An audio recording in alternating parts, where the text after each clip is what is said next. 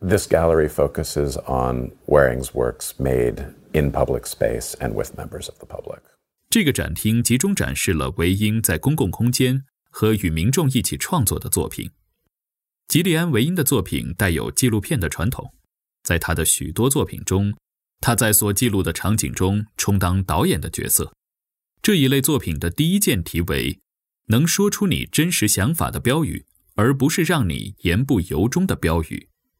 韦英拿着一大叠纸张和马克笔在伦敦街头游荡，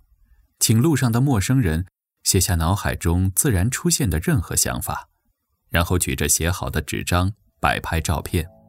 许多路人都非常乐意分享自己的想法，而这些话往往令人惊讶。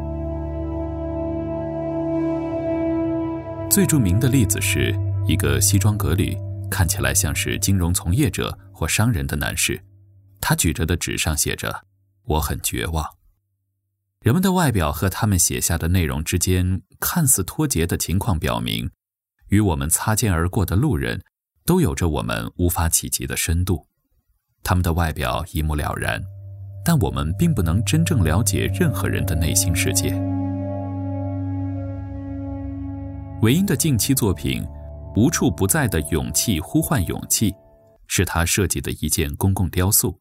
矗立在伦敦的议会广场。该作品象征着多个层面的集体呼声。雕塑的原型是英国女性参政权活动家米利森特·福希特，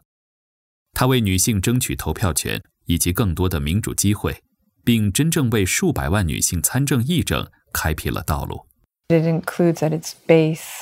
images of many other suffragists. 雕塑底部是其他女性参政权活动家的肖像，这要表达的是，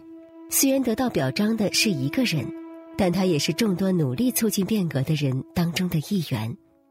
因此，这件作品试图将功劳民主化，而不是仅仅将某个人理想化或单独纪念。后来，网上发起了大规模请愿，要求将米利森特·福希特的雕像放在议会广场。因此，这件作品如今成为了伟人雕塑群中的一员。值得一提的是，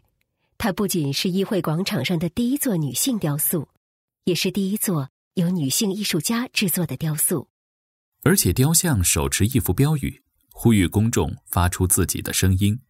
为自己的信仰表明立场，团结奋斗。雕塑在视觉上参考了标语系列作品，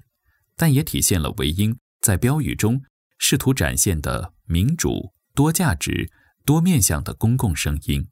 我渐渐意识到，这些作品在很大程度上是关于他对作品原型的深切的关怀与同情。